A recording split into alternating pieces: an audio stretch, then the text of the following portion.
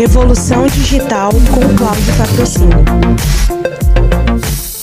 Nessa sociedade conectadas, as nossas interações produtivas e vivenciais ocorrem em ecossistemas. Uma resultante inevitável e direta do acesso informático nas cidades inteligentes, moldando-nos assim a um novo modelo, uma nova forma de distribuição de conteúdo apoiada no conceito de ambientes auto-organizáveis, autônomos, sustentáveis e compartilháveis.